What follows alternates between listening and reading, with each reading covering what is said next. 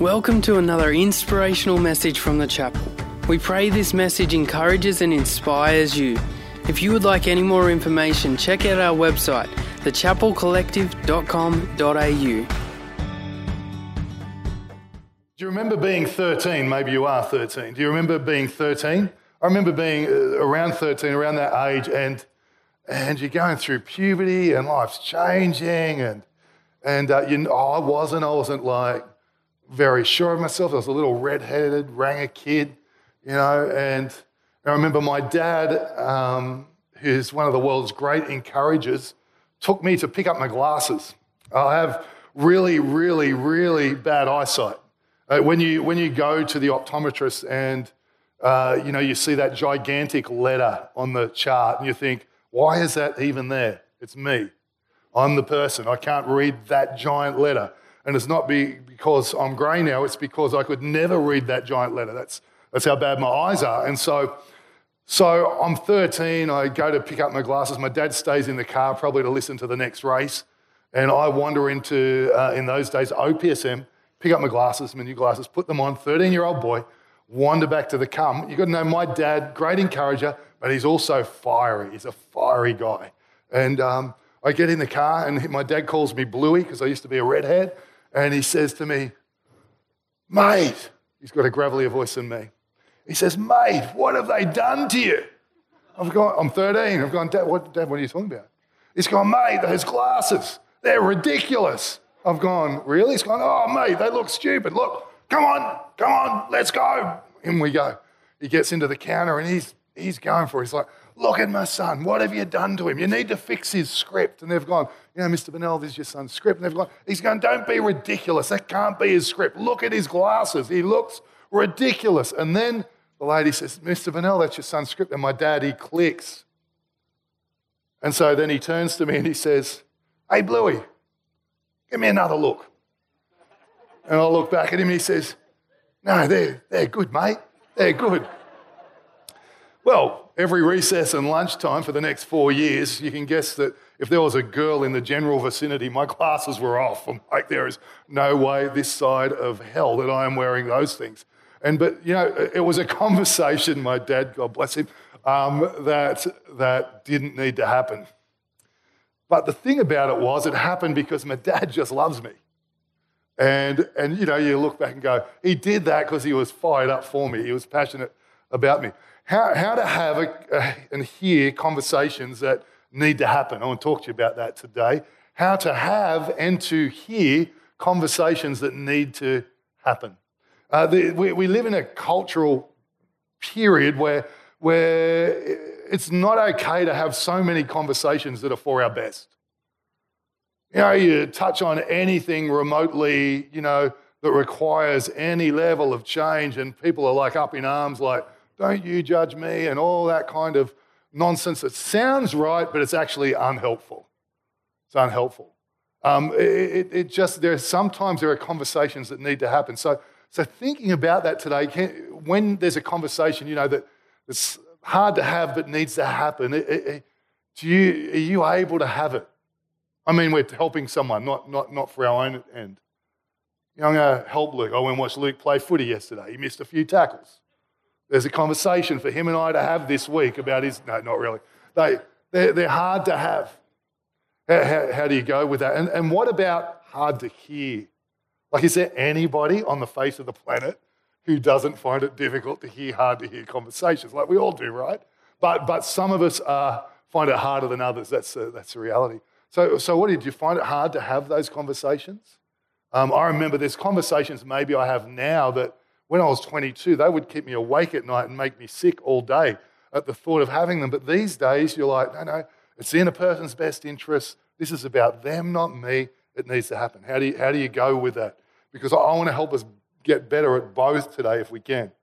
So let's go. We're in this series in Galatians. So remember, through the week, we're doing Bible study, like deep Bible study. And then we've got daily devotions for people. And all of that is you can get by hitting the link or going to the website. And then on Sundays, we're just taking a topic that's helpful to you Monday from the text. So Galatians chapter 2, verses 11 to 14. It says, when Cephas came to Antioch, that's Peter, the apostle Peter. It says, when Peter came to Antioch, I opposed him to his face. This is the Apostle Paul, because he stood condemned. He stood guilty, actually. For before certain men came from James, he used to eat with the Gentiles. But when they arrived, he began to draw back and separate himself out from the Gentiles because he was afraid of those who belonged to the circumcision group. What a group to belong to as we sit in modern Australia. It's like you don't want to be in that street gang, do you? So the other Jews joined him in his hypocrisy, so that by their hypocrisy, even Barnabas, the legend, he was led astray. And when I saw that they were not acting in line with the truth of the gospel, I said to Peter in front of them all, you're a Jew, yet you live like a Gentile and not like a Jew. How is it then that you force Gentiles to follow Jewish customs? Now, forget the specifics because they're lost on us in our context, but think about what's going on. Here's the apostle. You know, you got Peter, who's like the legend. He is the man. He is the one of all the apostles, of all the Christians on the face of the planet. Peter is the one that's esteemed. He's the Jewish guy. And so he's not used to getting corrected. People don't come up to Peter very often going, hey, Peter, you need to put this thing right in your life. And they especially don't come up to Peter in public and say, hey, Peter, why you're acting the way you're acting. But Paul addresses him. And he says, hey, Peter, you act a different way depending on who's in the room at a given time. And it's not cool. It's not okay because it's alienating believers. It's offending people because you say you're the friend and you love them, but the moment these guys walk into the room, you're out. And they said, that's not cool. And you need to fix it. And so Paul comes to Peter and he confronts him about it. He says, hey, and what I love is that thank God that Paul spoke up and thank God that Peter listened. Because Paul's not trying to be a legend here. In fact, this is full of risk for Paul. Paul risks the friendship. Paul risks that Peter is the man. Paul's not the man yet. He is later on.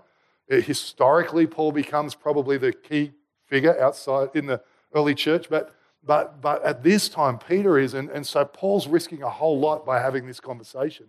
And so Paul has it. Thank God he spoke up. And Peter listens. He receives it. There would have been fallout, or there could have been fallout. There could have been friction. There absolutely could have been factions as a result of this. But Paul, because he loves and because he has Peter and the people's best interests in mind, has the conversation anyway, even if it's going to be to his own detriment. And so we get this powerful outcome where Peter makes change. And where obviously Peter's massive influence affects change amongst the people. And then, of course, that influence ripple effects around the church. So Paul has a conversation that needs to happen, and Peter responds to it in the way that it needs to be heard. And it's this powerful outcome. And that's the power of having conversations hard to have and hard to hear. This is the effect of it. Imagine Paul didn't have the conversation.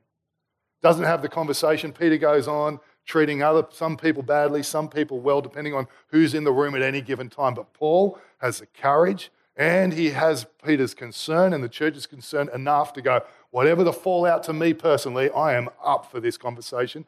And Peter has the humility to respond and go, Paul, you're right, and it's not okay, and I'm going to make the change. So listen to this next scenario. It's Paul again in 2 Corinthians chapter 7, verses 8 to 11.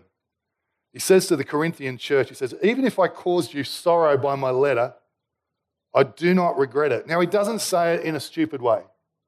He's not going, oh, I don't care if I upset you. He's saying, hey, if I caused you sorrow by my letter, I don't regret it. I did regret it. I see that my letter hurt you, but only for a little while. That's important to just underline that.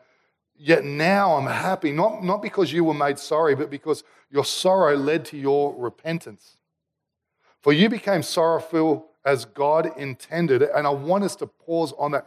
They became sorrowful from Paul's sting as God intended. See, there's hard to have conversations that are even harder to hear, but if they have the effect that was intended, God does something powerfully with them. But if I shut down to them, I miss what God's actually doing. And I wonder today, because I want to get that right in my own life.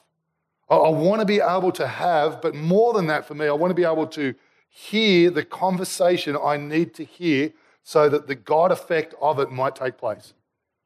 And this is powerful in their lives. And he says, this led you to repentance, for you became sorrowful as God intended.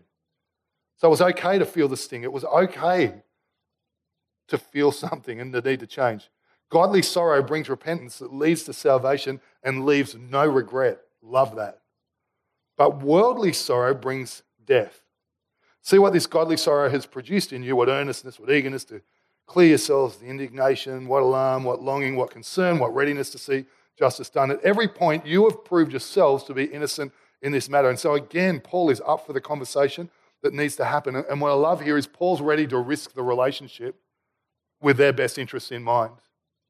And that's a great indicator, isn't it, or it is for me, that this conversation needs to happen. Is that I know that I'm risking the relationship that needs to happen because I love you, because I care for you, because I have God's interest and your interests at heart. If I can sit in that place and this is actually not about me and it's not about me winning an argument, but it's actually about you, it's actually about God's best, it's actually about those things. If I can see that and there's risk for me, man, that's a conversation I probably need to have. Does that make sense? And so there are conversations that need to happen, and Paul determines that. Not only does Paul risk the relationship, Paul risks his reputation with the Corinthians, because Paul's not living there. He's writing a letter here. And he risks that they're going to be able to say all sorts of things about him. If they get upset about this, instead of taking it on, they will start to, you've seen it happen, right? You ever had a conversation that needed to happen with someone that needed to hear it, and they take it the wrong way, and then the next thing they're having conversations that should never happen and that ruin your reputation. And Paul risks that anyway. I remember one time I spoke to Ryan, and Ryan just didn't take it well. And I just remember hearing from trades around town that Ryan thought I was judgmental and arrogant, and he's just going on and on about it. And I just determined, Matt, doesn't matter what Ryan says. I believe in Ryan. I believe he's a good electrician, runs a great business, and I'm okay with that. Now, Ryan would never do that, obviously, in case anyone has any doubt. But the reality is, Paul risked his reputation and what they might do with it, because the bottom line, he had their best interests at heart. And again, the Corinthians come open to the conversation that they need to hear. They make it a blessing to their lives, not a blockage. And that's so important, isn't it? Becomes a blessing and not a blockage, because that's what happens with hard conversations. They become a blessing to us, are a blockage for us so many times. And someone I was saying in the 8:30 service about 6 weeks ago, one of the people I work with in our denomination outside of our church, I'd made a decision that it just wasn't a great decision. And it was because we were making a hard decision about someone I knew really well and knew very closely. And my emotion blurred me from thinking as clearly as I normally would. And so this person, I remember I was standing on the grounds at Farah, and on the phone he said, "Hey, Daz, you need to hear this. I'm for you. You missed the mark here. You didn't get it right. And the reason you didn't get it right is because ... And if I'm honest, this is a growing area for you. You need to do ... I said, well, let me get off the phone. Let me make the call I need to make, and let me come back to you. Now, that's hard to hear. It was a hard to hear conversation. But bottom line was, I knew it was in love. I knew it was for my best interests. I knew it was a learning moment which I could grow from. And so make it a blessing, not a blockage. I could have got out of sorts and thought, who are you to tell me?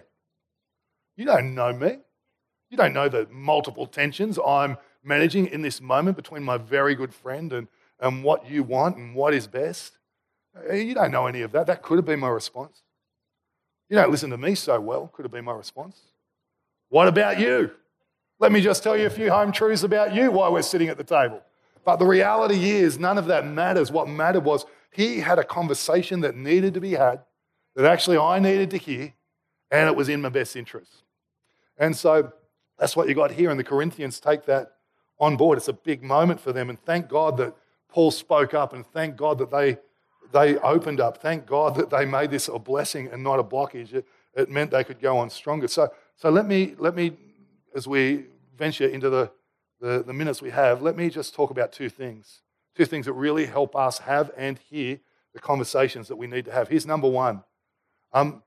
It takes people up for the sting, to have and hear conversations that need to happen. It takes people up for the sting. Paul says here, even if I caused you sorrow by my letter, I don't regret it. And I don't regret it because I see that my letter, it did hurt you, but only for a little while so that it could have the effect that God intended. And so the person having the conversation needs to be up for the sting that they're going to give. I don't think you ever want to be in a place where you're glad about the sting. If I'm honest, I've had conversations where, you've been brave and you've been courageous, and at the end of it, I want someone to know that I was brave and courageous. And suddenly I've made something that should never have been about me. Well, that's not the intent. That's not what God wants. That's not what Paul's saying. It's not that. He's saying, hey, this stung you, and I said it knowing it would, but I said it knowing that if you would receive the sting in the spirit it was intended with the wisdom attached, that you can be way better for this. And so how do we go with the sting? Are we okay to have it? And are we up to hear it? Because it becomes powerful in our lives. Don't let it be a blockage. Let it be a blessing when it can be trusted. Now, I'm not talking about people walking around just saying dumb stuff, by the way. I'm sure you get that. I'm talking about people that love you, that are for you, that love God, for God, and that kind of thing. So Paul has this tension here. He doesn't want to cause pain because he cares, because he hopes, because of conviction. He wants to do the right thing, but he's prepared to go there because he cares and because he wants their best.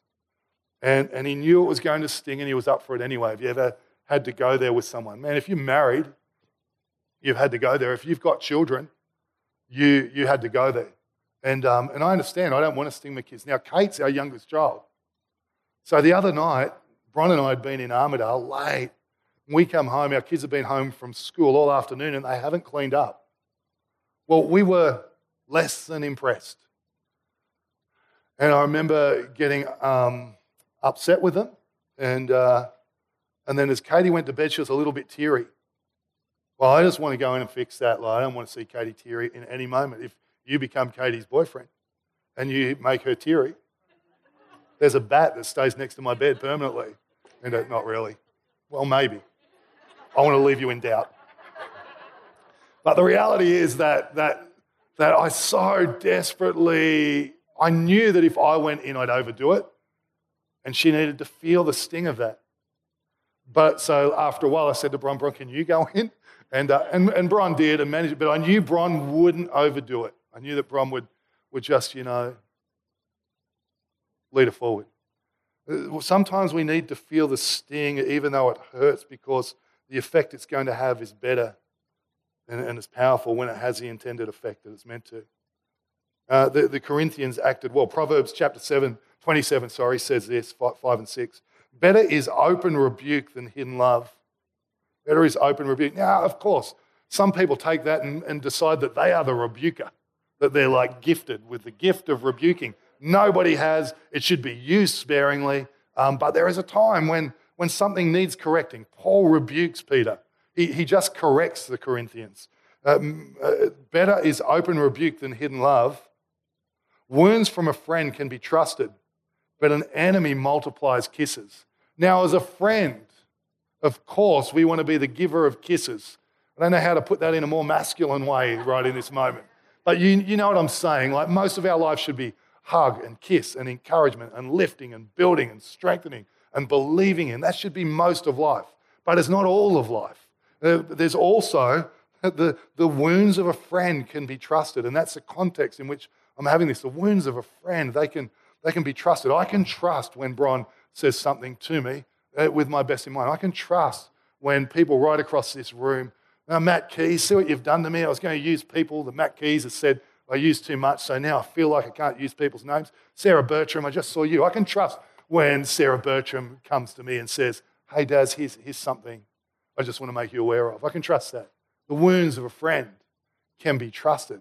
But here's the important thing when you and I get wounded from a conversation that had to be had that we need to hear. The risk is to take the wounds of a friend and then take them to a multiplier of kisses. Isn't that true? Someone who comes alongside us and says, don't listen to Darren. Darren's got no idea. He doesn't know what you're going through. He doesn't know what pressure you're under. He doesn't, whatever. But you know what the Bible says? That an enemy multiplies kisses. When you've got a friend, or I've got a friend who's wounded us for our good, like that is not meant to stay that way, there's a sting for a moment, that is about a change for a lifetime. When we've got that going on, we want to take that in. We don't want to be the person who then takes our woundedness over to the multiplier of kisses. They are not a friend to our future, no matter what they say, no matter how it sounds. The person who's causing us to step back, to get hard-hearted, arrogant, withdrawn, bitter on the inside, judgmental over that person, the person who's doing that is not a friend to our future. They are a multiplier of kisses. But the friend, they multiply kisses, but they also do the work that is needed. And so think about that in our lives. Just want to make sure, the moments we feel the sting, and here's a sign that I've taken it the wrong way. I just get all out of sorts. Now, I will tell you that initially I get all out of sorts. That's a normal human reaction. But it's what I do next that matters. Get all out of sorts. They get quickly offended. They get insecure. They make the conversation way more complicated than it needs to be. They choose to live unteachable and miss the essential learning moments. They see it as an attack. All these things. Some people cause the offense, which Paul alluded to, cause the words to have an effect that God never intended. But then there are other people, I hope all Christian people, that go, you know what, I can see this for what it is. It's a friend speaking to me in love, out of my best interests, in light of the scriptures, if I'm a Christian. And they're just trying to help me out here. And so let's always be up for the sting. And there's 4 indicators that the sting can be trusted. I think high trust history. Has this person got a trusted history? Well, I can hear the hard words. Number 2, I think I saw Bella early and my Bella somewhere. I definitely saw my Bella. And they're great friends. I reckon they can trust each other when they give each other a wound that stings. There we go. They have such a relationship. They can trust the sting. Scotty, I could trust Scotty's sting because I know it's not about him. It's only about my good. And so 4 indicators, high trust history. The number 2, they love God and they're for you.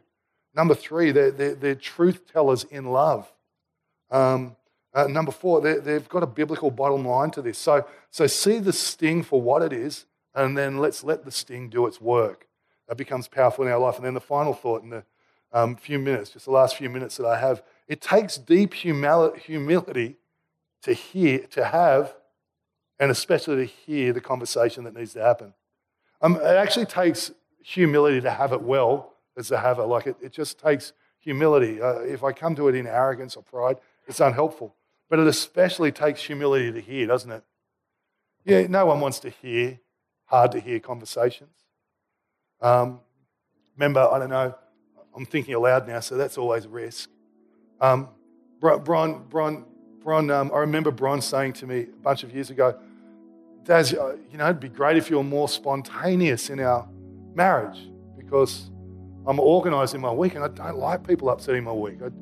If it's got a yellow in there because I'm catching up with people, I don't want that interrupted. And if it's got an orange because I'm doing a task, I don't want you to interrupt 3 p.m. orange or 4 p.m. blue because I'm working in the office or whatever it is. I don't want you getting in the way of that. I like my colour-coordinated diary. And so Bron says, Daz, if you could just be more spontaneous in our marriage, that'd be a big deal to me.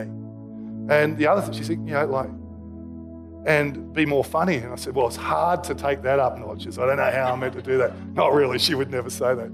I'm trying to do that.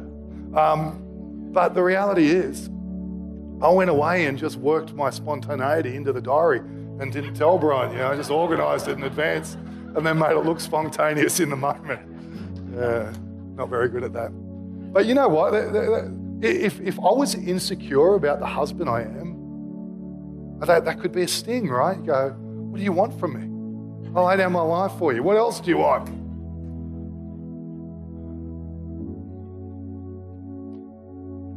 While we're here, no. But the reality is we've learned that even the sting, see, what we know is that that if we speak to each other, except in crazy moments, occasionally get out of control. One night years ago, I lost the plot with Bron, and she kicked the bucket at me, and she kind of missed the bucket, and so it was pretty funny, actually. But I'm like, you don't kick a bucket at your husband. It was a bad moment, so not one of those. But generally speaking, we can trust the sting from each other because we love each other. We're for each other. We want God's best for each other. And so I'm talking about those people. Who are those people in your life? And let's not let another relationship go down the gurgler because we're not up for having and hearing the conversation. Let's be the kind of people because we love each other, because we're for each other, because we believe God's word if you're a Christian, that we can have any conversation with a great spirit because it's about your future, it's about your best. And, and listen, let's say that the person's half wrong. Daniel Coleman and I have had many conversations. Most of what he said has been nonsense. But even in there, even amongst all the rocks, there's just a piece of gold. It's just the gold. Let's pluck the gold from the conversation and go, you know what? I'm not sure about all of this, but I'm not going to start throwing rocks. I'm just going to pick out the gold. That's a nugget. That's going to help me. I'm going to be better for that. I'm going to be more like Jesus for that. I'm going to be a better human for that. And so let's be those kind of people. Let's be up for having it. Let's be those who hear it. Let's do it with a spirit of humility. And I think it'd be powerful in all of our lives. Amen? All right, why don't you stand just for a moment? We're going to continue the conversation, but I want to just pray with you.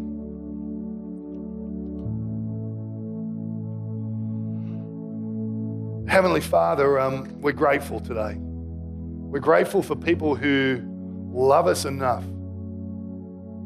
Lord, to have conversations we need to hear. And Lord, I thank you for everybody in this room who would risk it all to have the conversations that are in the best interest of people, that honour you. And God, I pray you'd help us with this. We don't want to become crazy people having conversations we shouldn't have in ways we shouldn't have them, but we do want to be people who will have the necessary conversations in the right spirit. And we also want to be open to hear the conversations that are helpful to our future. Help us all, help me, but help us all, Lord, to be those kinds of people. Let you have your way, Lord, in our lives, by your word and by people.